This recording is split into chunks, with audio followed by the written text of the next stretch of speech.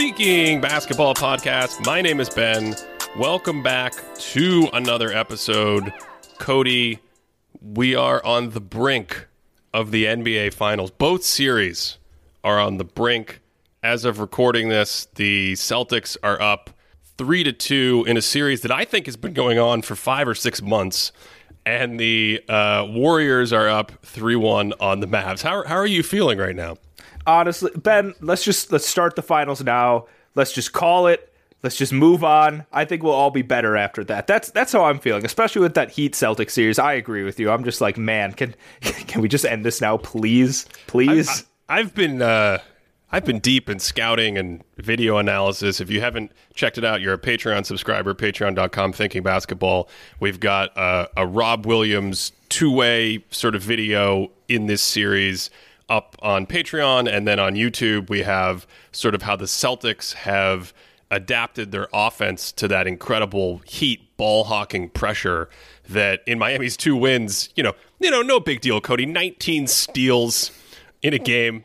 No big deal. So I've been in that mode, which is to say I have no idea what anyone else is saying about these conference finals for the last few days. I imagine some people must be asking, how are we playing every other day, and will the players ever get rest? Because the Heat and the Celtics, especially like in the first quarter last night, they looked so exhausted. I was tired just watching them.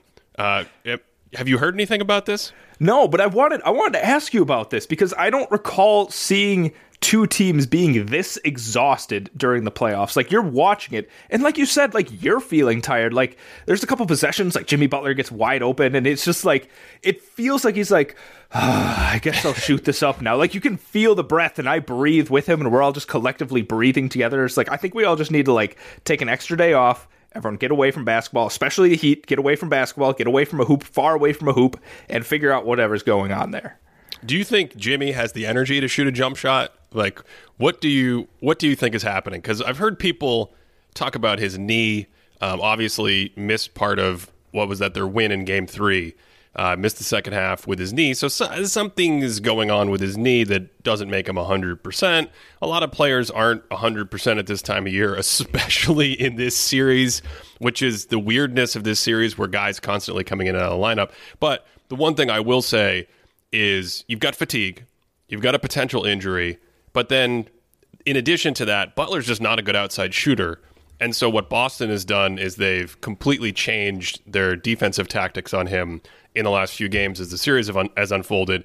They go under his screens in like an extreme way. I think the 1-3 he hit the other night in Miami was a set shot where he made a phone call before he pulled the audience. He's like, should I shoot this shot? I'm so wide open. So it's all these things happening in addition to the fact that Boston has completely changed the way they play him. And, with all that stuff happening and Hero out of the lineup, it just feels like Miami just does not have anything close to the proper amount of offense to compete in the series. And that's the thing. We're talking about Jimmy right now, but I think there's a lot of different factors going on. Jimmy's definitely not the only one that seems a little injured. Like Lowry last game, like, man, that looked rough. And even on the Celtics side, we'll get to them a little bit later. But you're describing him shooting. There's one play during that pitiful third quarter. Pitiful. Just that included a couple of air balls from Oladipo, like on the same possession. But then later on in that quarter, there was a play when Butler had the ball. I don't remember who was guarding him. I don't. I wiped a lot of that game from my mind, a lot of that second half. And the guy that was guarding Butler just kind of like fell at some point. And Butler just had like so much, like literally has never had more space on a 3-point shot. And you could see it in his eyes. He's like, yeah, I guess I'm wide enough open to shoot this. And he airballed it. And I don't know what's going on. I don't know if they're collectively in their heads. I don't know if Hero being out is affecting them that much. I know we talked about at the beginning of the series, like what their theoretical number of playmakers is. But without Hero, like what does that drop down to? And especially with Butler in his current state, like are they at like a 0.75 total? Like seriously, do they have like a collective singular strong playmaker on their team at the moment? No, last night was, I think 0.75 is a high number. If you missed what we're talking about, a few episodes, we were trying to calculate the number of actual legitimate playoff playmakers from team to team in the Final Four. And with the Heat, we couldn't figure out whether to give full credit to like Bam or what the status of Kyle Lowry was or Tyler Hero coming off the bench. So we had like 1 3/4. It was close to 0 last night. Yeah. Any other thoughts on this series? Let's see. So I actually just pulled up YouTube because I didn't get a chance to watch your YouTube video. And are you going to watch it now during the show? I wanted to see what the title was. To ask you. So it's titled "How the Celtics Solved Miami's Suffocating Defense." Do you want to talk about this at all? Me not having watched this at all. Do you want to give me a little recap, or do you want to save it all for the people that are going to go and watch the video? I think the video stands alone mostly. The one thing I will say that sort of surprised me is we were scouting, Mike De La Rosa, our video coordinator, and I were scouting both sides of the ball. And so yesterday's video is more about the Celtics defense. There's some other stuff we could get into. As I mentioned, the Celtics going under on Butler pick and rolls. Another big defensive adjustment from them was after game 3, they just started dropping just about every pick and roll with Bam Adebayo. So in game 3, they were up at the level a lot. That freed Bam to roll to the basket. He had a ton of rolling possessions. But you bring Rob Williams back, which is what that video is about yesterday. You switch to a drop. Those things have helped. What surprised me, as I said, was on the flip side, I'm looking at the Boston offense and how they're trying to alleviate all this pressure that Miami's defense has put on them, specifically the inability for Brown and Tatum to really dribble in tight spaces, and kind of the give and take of the decisions you have to make on the fly with all these defenders with good hands stunting at you. It's really kind of awesome stuff that it's hard to get into in 9 minutes other than just presenting it on the screen.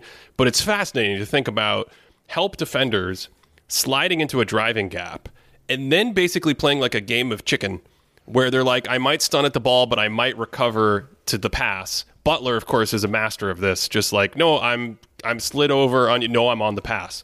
I really wanted you to make that pass. And then sometimes they're driving toward that help, and of course the help plays the pass, and so you have to keep it. It's a whole thing. Anyway, all of that was to say, Boston's offensive process to me, as the series has progressed, especially the last couple of games, has been much, much better at putting their players in a position to succeed. But the irony is they're getting better looks, it seems like, but they're missing them. So in the first couple of games of the series, games 1 through 3, the Celtics shot 41% on open or wide open threes, according to NBA.com, the Second Spectrum tracking. In the last 2 games of the series, games 4 and 5, they've shot 29% on those shots.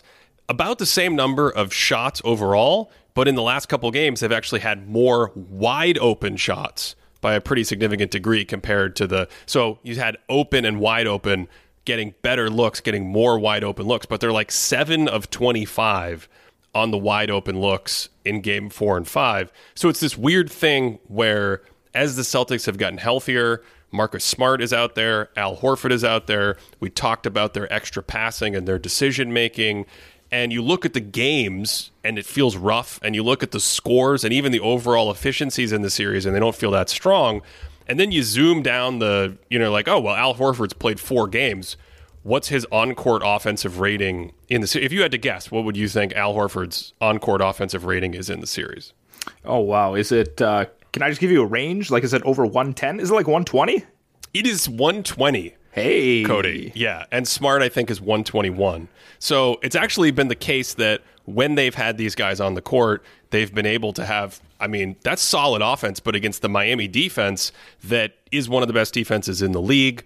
Number one of the best defenses in the league. Number 2, had 2 really good playoff rounds. The first round where they just basically... sent Trae Young into outer space with what they did to him. And then number 3, you have, the personnel that Miami specifically has with all these guys with quick hands against the Celtics, who we talked about it on one of the recent shows. it's weird to be in the Eastern Conference Finals and be like, well, dribbling is a thing, but the Heat made it a thing, and yet the Celtics have actually still had a pretty successful offensive series, and I think they've gotten better. The dam has broken is what it feels like by the time we got to Game 5 last night. Yeah, when you're talking about Miami's defense, something that has really impressed me, and it stood out specifically when Spoelstra went with Tucker at the 5 lineup when they were a lot smaller. They really didn't have the rim protection because I've talked about it before. Jimmy Butler's a great defensive player, but he's not a classic slide down, protect the rim kind of guy. And when Tucker was in, and Bam's very good at this too, they are so good at using their hands out in the perimeter, and it almost feels like a level of rim protection where it's like, to actually get to the rim, you're going to have to get through these hands. Like, we are going to strip the ball, we are going to make it difficult to make these passes. But at the end of the day, if you can break through that, like, the rim is open, you're able to make some other kinds of passes. So that is one thing that I was impressed with Miami from what I saw, but clearly it didn't 100% hold up. I think a key that really stood out to me too, Jason Tatum. It really seemed like his passing was pretty on the mark yesterday, which is really interesting. I don't even know if yesterday, 2 days ago, whenever this is coming out, but I felt that ever since Tatum's shoulder injury, I don't know if you think I'm wrong on this, but it feels like his jumper has been off with that. He hasn't been accurate like at all since, his arm went limp and we all thought that it was dislocated and he was done. But I thought his passing, like, he was whipping it around, throwing some nice cross-court passes, and I thought that opened up a lot for the Celtics, especially with a team that doesn't necessarily have a lot of strong creators when Jaylen Brown is somebody that's struggling to not turn the ball over as much as throw assists. I just want to represent for all the shoulder dislocated brethren out there, as someone with over 30 dislocations on my record, we knew that was not a shoulder dislocation because the level of pain was completely inappropriate for a complete shoulder dislocation. 30? Oh yeah, 30. We've never talked about this. I don't think you've said 30. You've never given me a number. Yeah, I've done both shoulders, and one of them is chronic. Anyway, I think that was some sort of cervical neck, like, nerve thing that's been going on. It seems like it might be affecting his shot. It's hard to say in the small samples and with streaky shooters. I mean, you mentioned Kyle Lowry, and it's like, on one hand, he missed most of his jumpers, it felt like, yesterday. But then Kyle Lowry is a streaky shooter historically. Some playoff games, he's coming out and canning 7 or 8 threes, and other playoff games, it's the same, like, diet of shots, but it just doesn't feel like he can throw it in the ocean. So that's been very hard to kind of disentangle everything that's been going on in this series. Anyway, what were we talking about before we got to... Oh, the passing. Your point about Tatum's passing, right?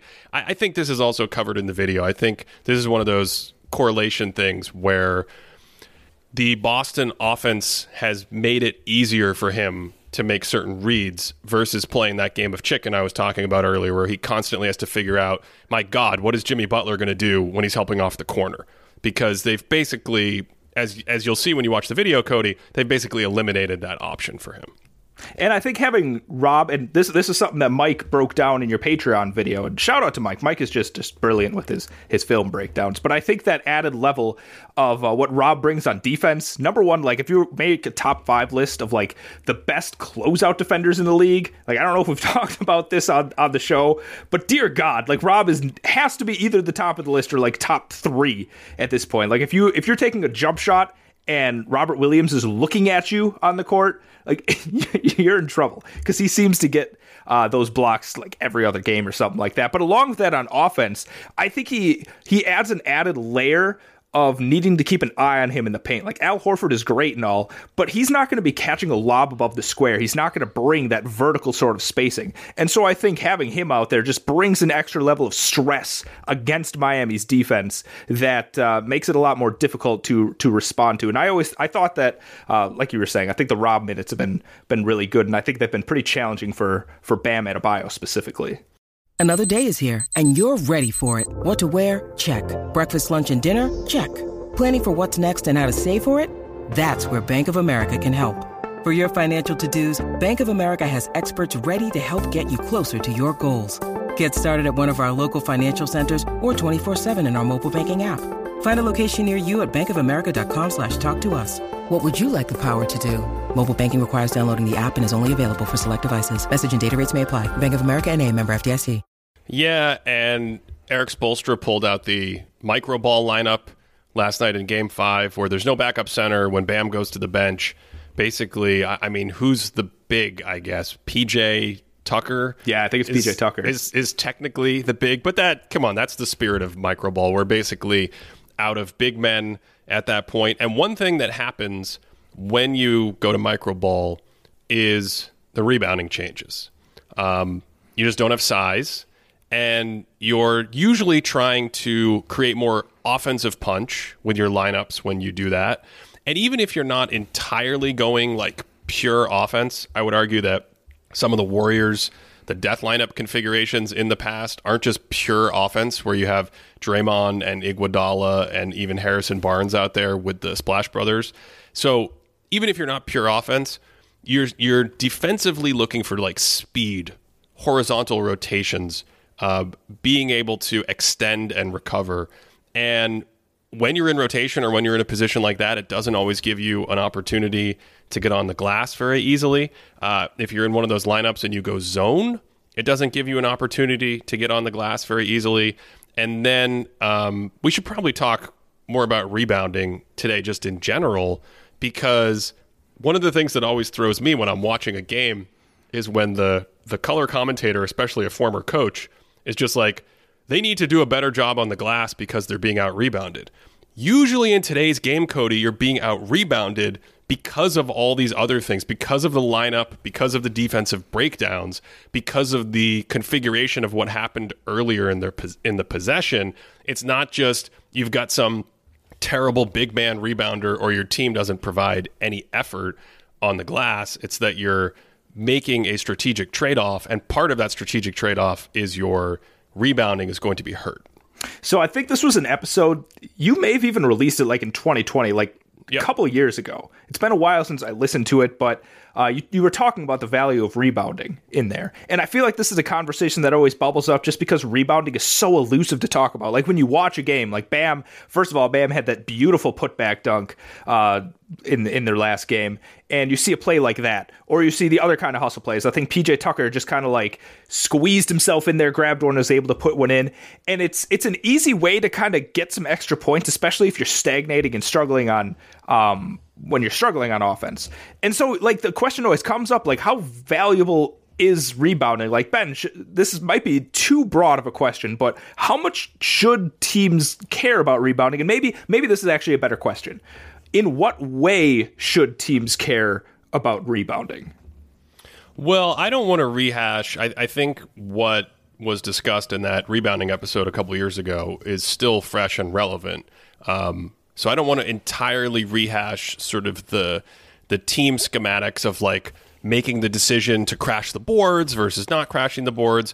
I think this comes up in two big areas. One is individually assessing rebounding. Like, I think Stan Van Gundy, who I really like on the broadcast, just has such great eyes for things and a ton of great coaching insights. But usually just based on looking at the stat sheet, coaches will obsess over rebounds at the team level. And then even individually, when we judge players. So what he said the other night was like Luka Doncic is an elite defensive rebounder. And then like 2 possessions later, you could see Luka against an actual better defensive rebounder. I think it was Looney, just have no ability to get in front of the ball, no ability to get up to the apex. So there are skills with individual rebounding, nose for the ball, anticipation, strength, just desire, athleticism to get way up. And I think that those skills create a distribution of talent for rebounders. Some guys aren't going to get a lot of rebounds when the ball doesn't bounce right to them. Others, like Brandon Clark, are going to go do a Dennis Rodman impression and just hunt that baby down because you want it. You're quick to the ball. You're quick to react. He's got great first and second bounce, does Clark in Memphis. And so I do think you get that.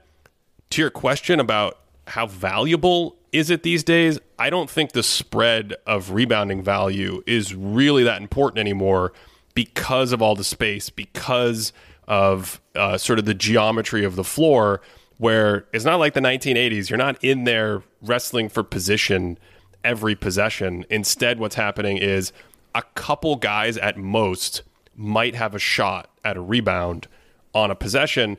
And a lot of times strategically, you're just not you're just not even sending anyone to care. You might have a corner crash that's part of a cut at the end of the play or something like that. But I just don't think individually it's a huge thing anymore. I was poking around a little bit to try and dig a little bit deeper into this rebounding question, especially on the individual level, just because I think individual stats and team stats are always so interesting to compare. And I came across a regularized adjusted rebound rate.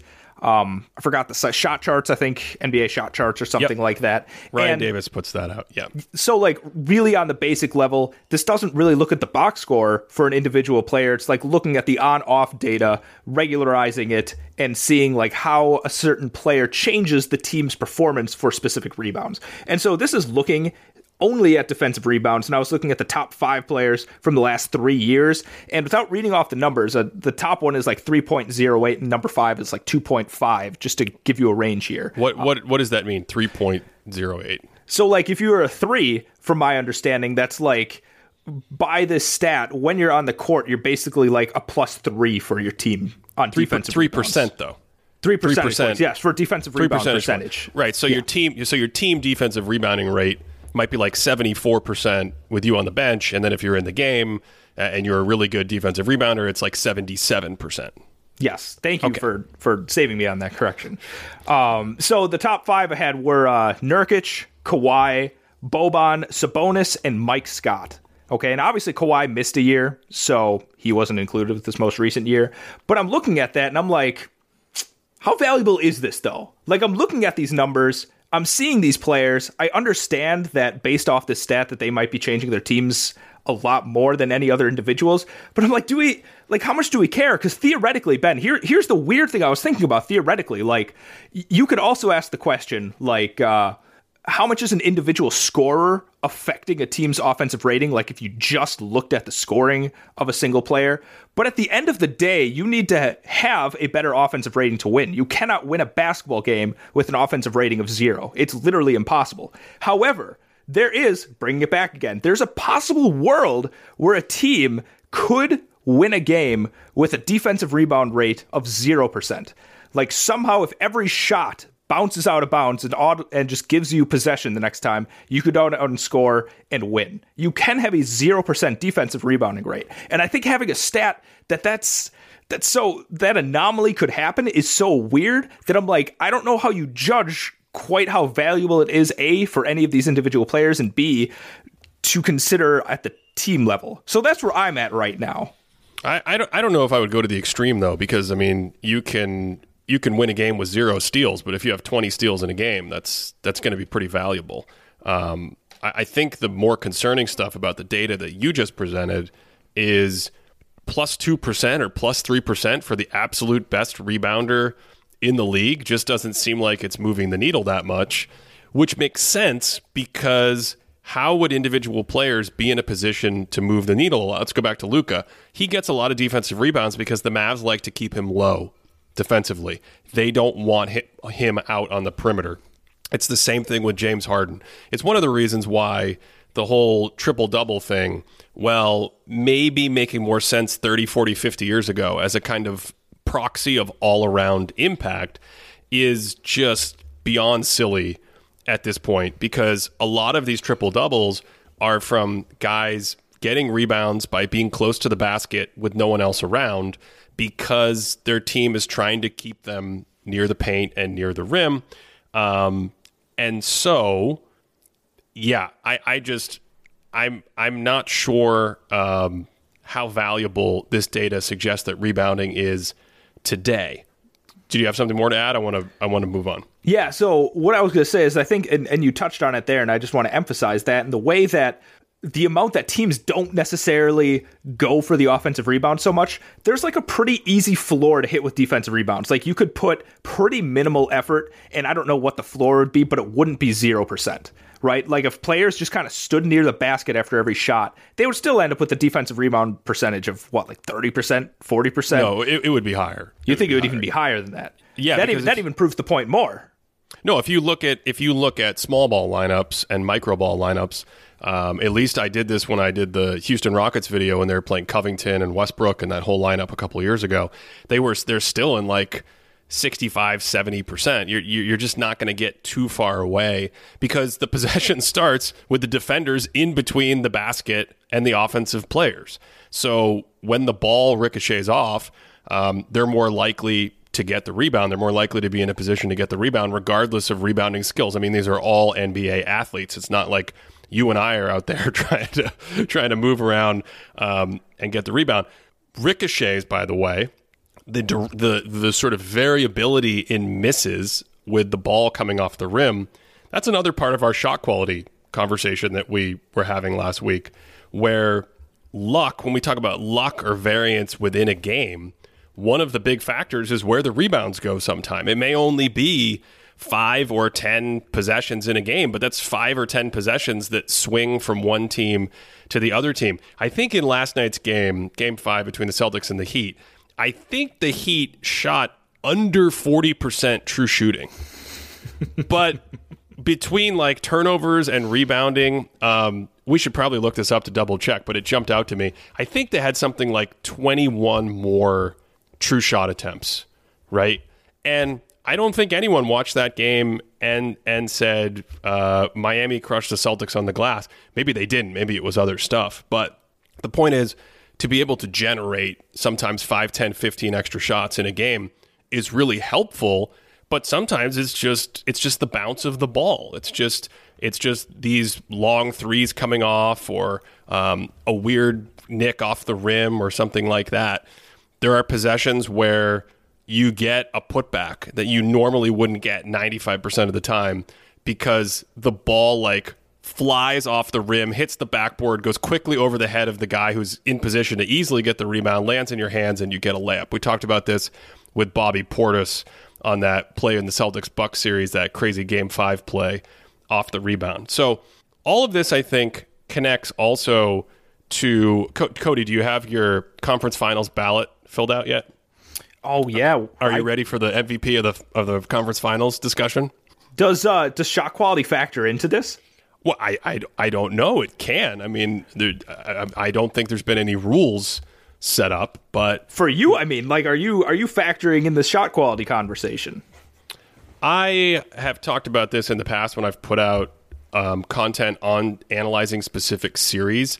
I think there's a balance to be had between a results-oriented approach only and understanding, like, movement, gravity, decision-making, passing. Like Luka Doncic constantly getting good shooters wide open threes. It shouldn't matter that they miss those threes if they normally make them. Now, not all shot creation is created equally.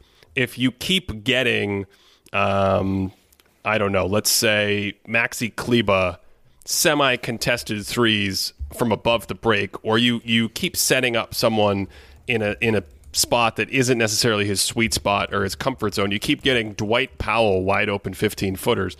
That doesn't do much for me. But as long as you're setting up your guys and getting them good looks, that has a lot of value. I don't think it should matter, at least to me, that your teammates miss those shots. You have a very curious smile on your face right now. What are you thinking? I was just about to say, I don't know if anyone's watching this, anyone seeing me trying to contain my laughter, but when you start this segment off, when you start this conversation like, well, when you have one player that's setting up players with wide open shots, and then you have the other side with just movement, scoring, and gravity, to me, I'm just like, wow, this is the All-Star game, and T-Mac is just throwing the ball off the glass to himself. Like, you are setting yourself beautifully for this alley-oop. Ben, can I assume that you have Stephen Curry above Luka Doncic in this conversation? For who I think has been the best player in the Western Conference Finals? Yeah. I think so, yeah. It got a little closer after Game 4, but I certainly think through the first 3 games, it was pretty clearly Steph Curry. Now, maybe this is a worthwhile discussion to get into just to illustrate some of these points, because the first part to me, and it doesn't just apply to Steph, it applies also a little bit to Jordan Poole, it applies a little bit to Klay Thompson, is when you see someone like Kevon Looney, when you see Andrew Wiggins get this sort of hype, they have a big game, they have big numbers, they have big rebounding numbers, and I would describe Looney as a good rebounder. He uses his body really well, and he has soft hands when he gets near the ball, sort of in the paint. And as I've said before, he's a little bit more agile than you think based on how he's built.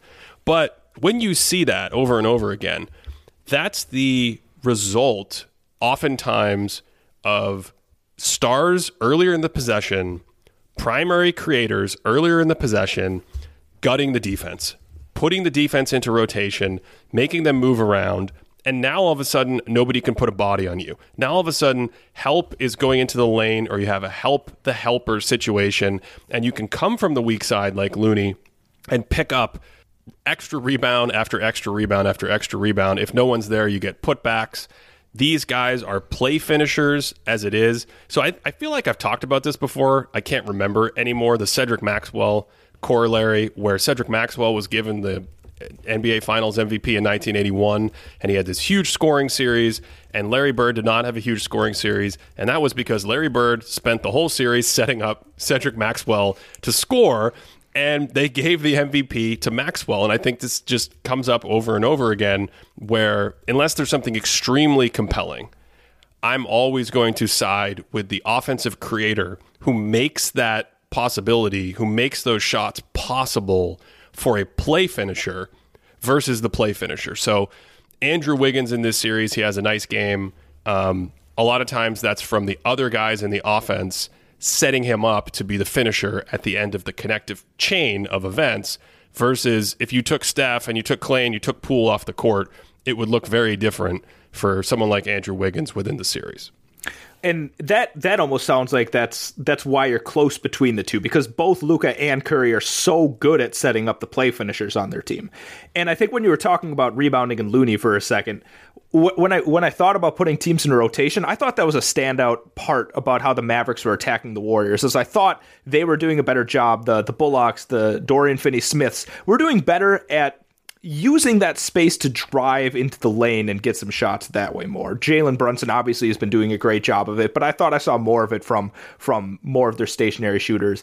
Going back to Looney, though, something that's really stood out for me, and what he's been doing to take advantage of some of this space is short roll passing. I don't know if you felt the same way, but I felt like he's been absorbing some of Draymond Green's short roll passing abilities. And I think that helps to stir the drink a little bit, because it's like, oh, we actually have two guys now, because the Mavs have been doubling Curry. Like, even without a ball screen, there's been like a threat of a ball screen, and they'll send two to him.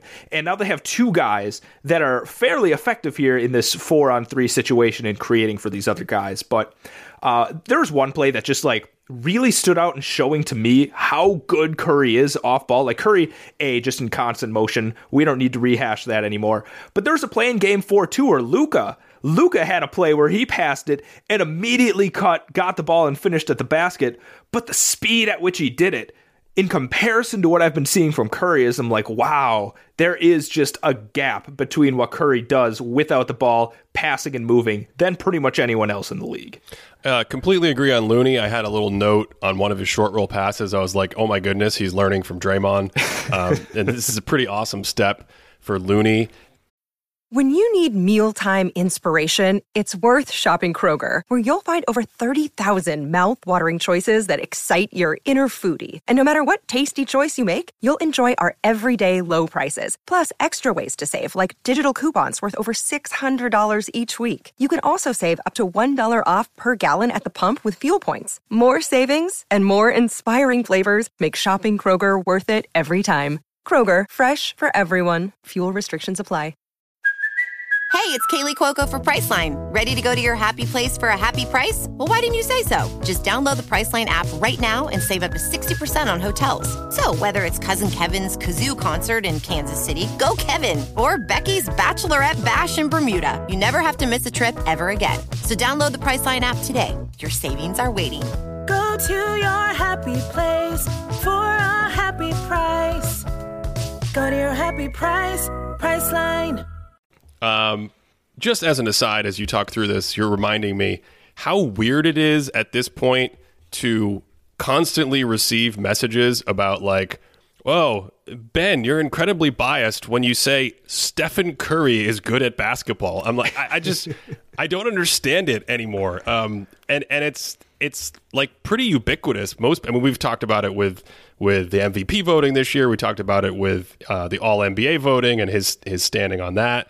it's definitely the kind of thing where I think at this point, my only explanation, because a lot of smart basketball people, a lot of thoughtful basketball people, a lot of guys who know a lot about the game, watch the game, they still seem to undersell it or take it for granted relative to, what I see out there. And I think the simplest explanation is he just does it differently. This just moving around and not being a 6'7" guy who makes jumpers in your face and dunks the ball and things like that. It doesn't have the same resonance. And so people are willing to accept that Curry is one of the great players. But when you literally are like, he's an all-timer, or his offensive peak season might be the best season in NBA history, it causes them to genuflect a little bit. I will put some color on it for this series. In my box plus minus model, he is the best player in the conference finals by a pretty decent amount. Luka's actually moved into third, but even just sometimes with Curry, his scoring numbers, people can't process his scoring numbers. He's 28 points per 75 on plus 7% true shooting in this series. I mean, this is pretty close to gold standard stuff. Not quite as good as what we've seen earlier in his career at his peak. But again, if you're near a 30 point per game scorer, and these days you're whatever that comes out to, 62, 63% true shooting, there just aren't many guys in the world who are ever going to do it better. Compare that to Luka. Luka has been a volume machine his entire short postseason career. And again, this series, 33 points per 75 on plus 3% true shooting. Is the extra volume worth the drop-off in efficiency? We won't try to answer that right now. The only point I'm making is it's a consistent pattern over and over again where, again, if you look at Golden State, 124 offensive rating with Curry on the court, that's basically plus 12 net rating with Curry on the court. In this series, when he goes to the bench, the Mavs are outscoring the Warriors. When Luka's on the court, they're being outscored by about 16 points per 100 possessions. When he goes to the bench, the Mavs actually outscore the Warriors. These are all small sampled things and whatnot, and the Mavs only have a 108 offensive rating with Luka on the floor. But again, I think that offensive rating is suppressed by them missing some wide open threes that they would make. Who's the one creating the wide open threes? It's Luka Doncic. So he's also had a very good series offensively. Last thing I'll say about this, each team is attacking the other star. So the Mavs are attacking Curry on defense. The Warriors are attacking Luka on defense. I would say at this point, Curry is not only a better defensive player than Luka Doncic, but I think he has held up much better in this series compared to Luka, where there have been times where Golden State has really, really had success against him. And that's not too damning for Luka because Golden State just keeps doing this to defenders, and that motion and their style of play is extremely hard to guard. I'm glad you brought up the attacking part of it because I think it was at the beginning of Game 4, they really went out, I think 3 of maybe even their first 3 possessions, it was like a one-on-one for Jalen Brunson versus Steph Curry. And like you said, I thought Curry held up really well. I think Brunson got him in the post once on a shot, but other than that, there was never a time where I'm like, oh, Curry's getting toasted. And that defense, to me, is a big separator in determining who's the best player in the Western Conference Finals right now, because I think Luka feels like a negative on defense at the moment. During this series, he feels like a negative. He's letting players into the paint a little bit more. Speaking of getting into the paint, though, and you were talking about Steph Curry's efficiency and maybe not being as good as it used to be. I don't know, because I don't have his 2016, 2017 seasons just at the top of mind besides his shooting, but this is some of the most crisp driving that I can remember Steph Curry having. His handle is tight. He is just dancing around players, and it feels like he's able to get into the paint pretty much at will. Not just off cuts, not just off movement, but when he catches and decides to make a movement, even if it requires a little bit of isolation, this is some of the most I can remember doing that. So if you have those stats pulled up right now, Ben, what is Curry's box creation during this series right now? Because I feel like it's got to be pretty high for what we're used to seeing from Curry, because I feel like he's stirring the drink a little bit more than I'm even used to seeing.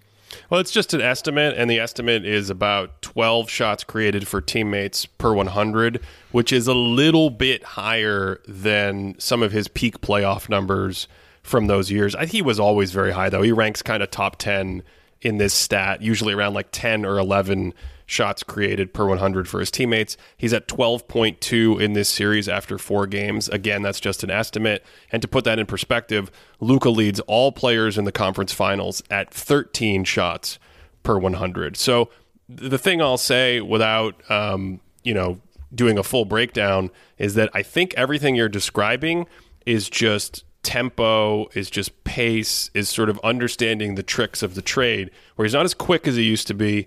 Some of his shots and his releases aren't as smooth and quick as they were 5 years ago, but his decision-making is so sharp. He understands how to use an up fake. One thing I think he's really done well throughout the entire playoffs is handle pressure. I may or may not have a video on this coming up. It's something that I've been looking at, how he handles pressure differently and a lot of lateral movement with that very tight handle to keep his dribble alive, and then what that does for the Golden State offense specifically, where it's like, hey, I've strung out 2 defenders because they're hedging or trapping, and now I swing it to Draymond or I swing it to my man Looney, and now we've got 4-on-3 downhill with short roll action, and I've pulled 2 defenders 25 or 30 feet from the paint. Or sometimes he keeps it alive and then he turns the corner, and then you bring a 3rd defender into the play, and then he makes a good pass. Again, another good decision. This might be his best passing season. So yeah, it's what's fascinating to me is, again, maybe because this isn't the typical way it's looked, it doesn't really get registered from people as being the same sort of, oh, this is an all-time dominant offensive player still doing his thing. Yeah, so because of everything that you just mapped out, I definitely clearly see Curry as being the best in the conference, at least the best in that series. Luka being number 2. Not to swing too much back to the other side, but Ben, I'm really interested. The Larry Bird Trophy, Ben, the Larry Bird Trophy. Who would you award this to in the Eastern Conference Finals right now? Al Horford. Are you being serious? Would you actually give it to Al Horford? Why wouldn't I give it to Al Horford? I'm just interested. Why would you pick Al Horford, Ben? Because, I mean, I know the hands thing. Like, Al Horford's hands have been magical. Like, he's been locking up Bam. He's doing a really good job of stripping him, making life a little bit, not comfortable for him. But do you think that and everything else he does proves more valuable than even Tatum with diminished efficiency? Well, I don't think it's been Tatum's best defensive series. Some of that, or most of that, is probably the way the Heat attack. So I don't think he's had the same defensive value that he's had in the first 2 series. The defensive value in the first 2 series from Tatum was pretty significant to me. His shooting and scoring numbers are down as well. 24 points per 75 on just about average. I mean, plus 1% efficiency. We talked about some of his playmaking. There's some struggles there, and then he's kind of had some successes in the last few games. But I think we agree that he's probably a stronger candidate amongst the stars or the offensive creators than someone like Jaylen Brown, who's had kind of a better shooting series. Do we agree on that? Yeah, 100%. Okay, so then that leaves, you're kind of left, you're not taking anyone off the bench, and you're left with other candidates to challenge him, Smart, Rob Williams, and Horford. Rob Williams has only played 94 minutes in the series so far. Smart's missed 2 games. He's played 101 minutes. I think Smart's actually been quite good when he's played, but Al Horford, nearly 150 minutes in the series, 14 points per 75 on plus 21% true shooting. So, he's in the 70s. He's been super, super efficient, shooting over 40% from downtown. Really good decision-making and passing, just that extra lubrication that the offense needed that they didn't have when he missed his game. His defense has been fantastic. Boston is plus 20 with him on the court in the series. They're being outscored when he goes to the bench. I just think eye test, indicators, big-time defense in the series. The offensive one is the one that gives me pause, but I don't know. Like, let's take a step back. If we made an all-playoffs team right now, we don't have access to the NBA Finals yet, but we've got basically 3 rounds of the playoffs. Is Al Horford going to make one of your all-NBA playoff teams? Because I think he'd probably make one of mine. Is that with 3 teams? Do I have 15 well, players? I mean, do you? Sure, you can do 3 teams, but at what point do you say I've run out of players to put over Al Horford, and how fast is that? Wow. That's an excellent question. I don't know if you would make my first team. Like right now you're talking about Al Horford and you make a really compelling case. But just like the way that Tatum stirs the drink, like I keep going back to the passing value that I think he adds. And I think Horford's a great secondary passer, but he's definitely not the kind of guy that's going to I think keep the offense afloat unless he's surrounded by other offensive talent. Whereas I think Tatum is able to do that a little bit more in this series. So I think even with the diminished efficiency, even with a little bit of a lackluster defense, it's really hard for me to not pick Tatum for this series. So I think on that team overall, Tatum would be above him. I don't want to list off everyone, like Giannis, Embiid.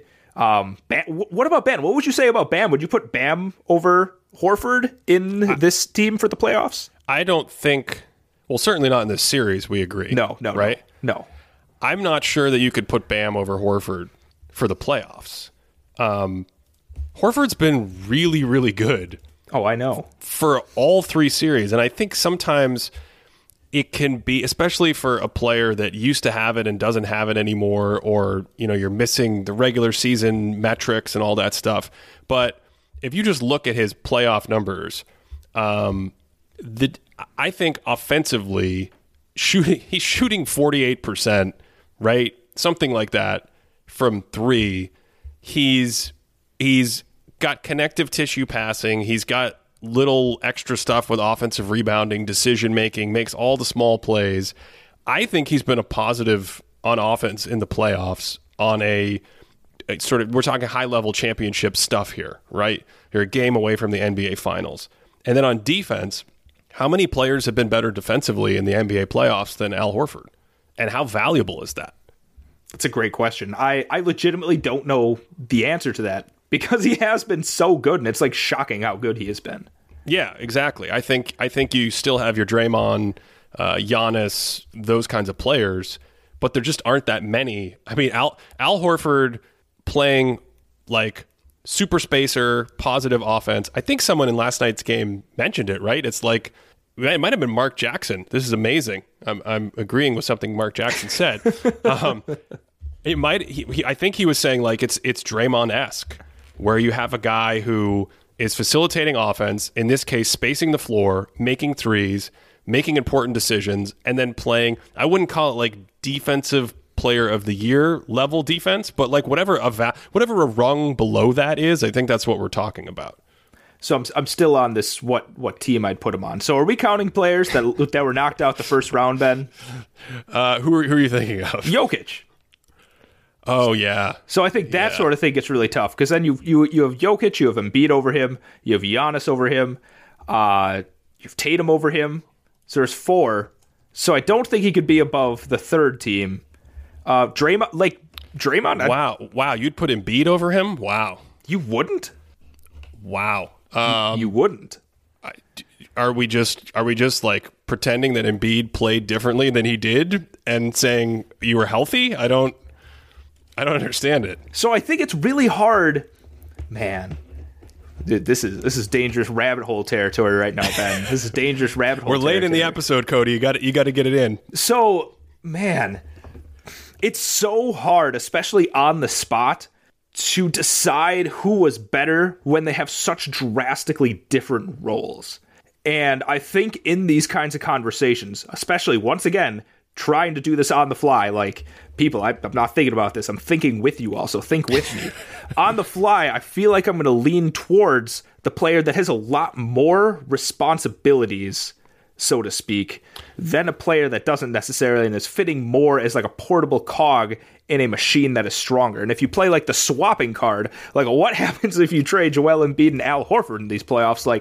I feel like the Celtics would be quite a bit better, if maybe not quite a bit. I think they would be better if they had Embiid instead of Horford, and the 76ers would have been considerably worse with Horford as opposed to Embiid. Well, I don't think that's the question. I don't think that's I typically don't like that thought experiment in general, but certainly not for who's played better in the playoffs. Why not? Why don't I like that thought experiment? Yeah.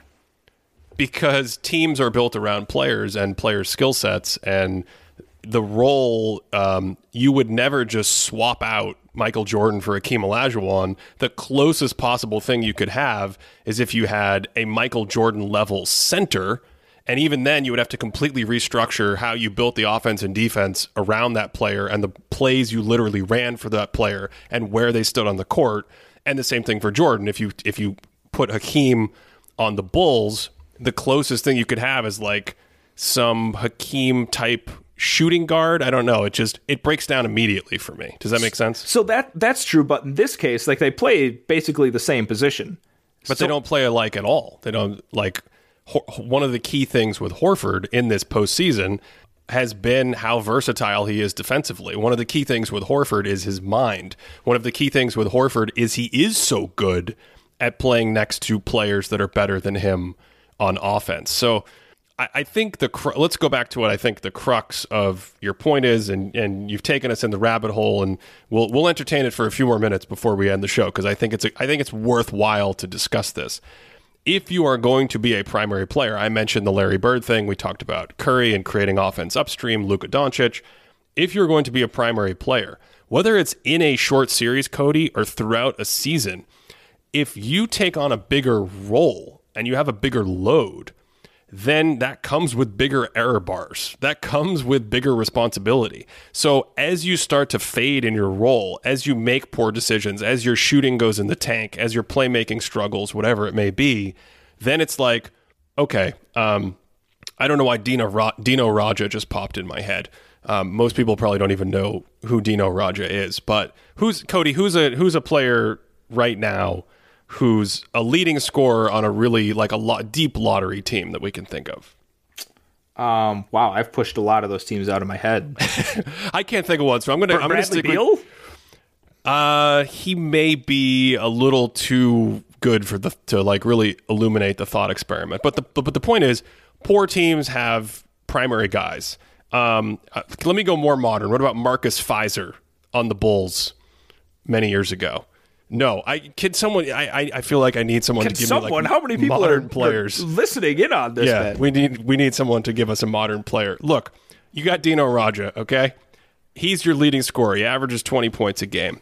You can't then just take him and say, well, because he's playing a more primary role, I'm going to have Dino Radja over Al Horford, because if you put Al Horford on the team, Al Horford wouldn't average 20 points a game or whatever it is. Like, the issue is, if you are playing in that role and you don't do it well, how is that any helpful? How is that good?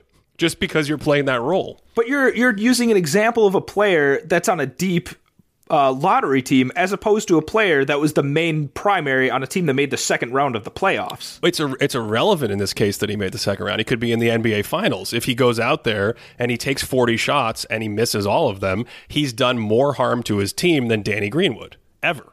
Even if you think it's the case that this is a player that needs to take on that sort of load, and if given that sort of load, other players wouldn't be able to do it, like, relatively to other players that would be given that load, like, he's maybe better than anyone else. I feel like you're making an argument that because we saw Embiid in the regular season and we know what he is, then it doesn't matter that he was injured and didn't play well in the playoffs, because we know what he is, so therefore he can't not be the best player or the most valuable player on the 76ers. I think I'm just making the argument that they play such dramatically different roles that I'm having a difficult time parsing their specific values on what they gave to their playoff teams. And I would honestly think I would need to sit down and think this out more. I don't know, 100%, like, off the top of my head, yeah, I'd have Embiid over Horford. But if I sat down and thought it out, maybe I would have Horford over it. But again, like, if we had definitions for some of these awards, maybe we would have a these aren't awards. I don't care about the awards. I think what matters here, and we'll have to put a pin in this and come back to it, because it is a discussion that I've been trying to have for many years.